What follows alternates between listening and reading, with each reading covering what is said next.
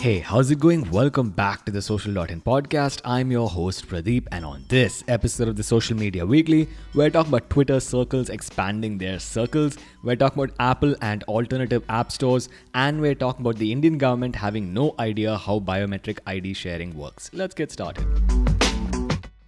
So for our first story, we're talking about Twitter Circles expanding their reach, or should I say circles. Anyway, Twitter Circles is basically a rip-off of Instagram Close Friends feature. It allows you to send a tweet not only to everyone, but to a select list of 150 close friends called a Twitter Circle.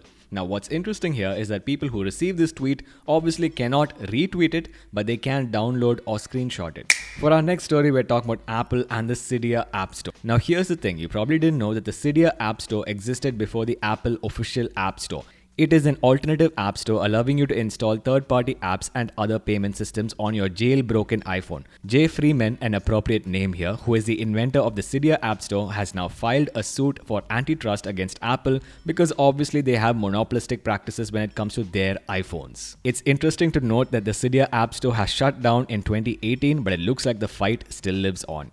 For our next story, we're talking about the Indian government having no idea how biometric ID sharing works. Now, here's the thing. In India, we have 1.3 billion people who have an Aadhaar card, which is basically a biometric database. The Indian government, in the form of the UIDAI, has issued a warning saying that you should not share a photocopy of your Aadhaar card with other third-party private entities. This has obviously prompted a huge amount of backlash on social media. Why? Well, because we've been sharing this data for quite a while now with various hotels and travel agencies.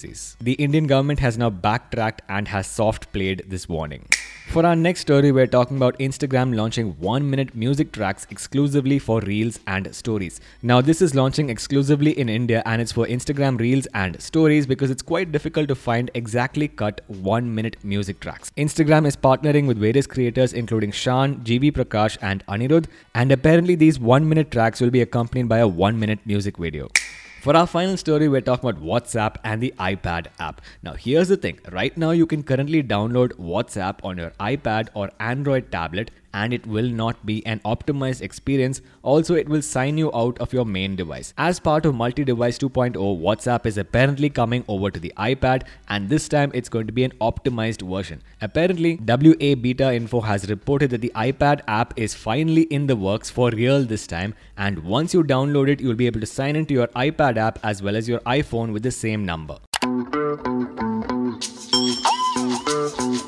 That's about it for this week's episode, guys. If you enjoyed it, please go over to your favorite podcast application, subscribe to the Social.in podcast, give us a 5-star rating, and we will see you guys in the next episode.